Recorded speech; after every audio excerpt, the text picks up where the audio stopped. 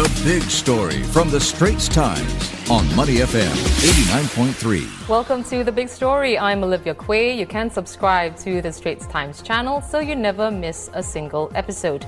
So, the discovery of a new heavily mutated COVID-19 variant in South Africa has raised concerns here. While there are currently no reported cases of it in Singapore, to reduce the risks of it spreading here, from this Sunday, November the 28th, Singapore will be restricting travel from these 7 African nations.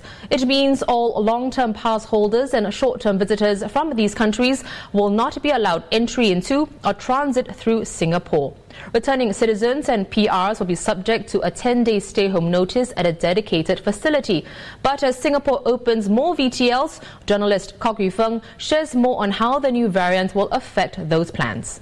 And which is still studying, how severe this new variant is and also how infectious it is. So he said, really there needs to be time for the authorities to study the key characteristics of the virus, and to sort of study how much of an impact it will have on travel. So at the moment, I think he said, he doesn't really want to draw any conclusions into how it will impact the details as well as air travel going forward.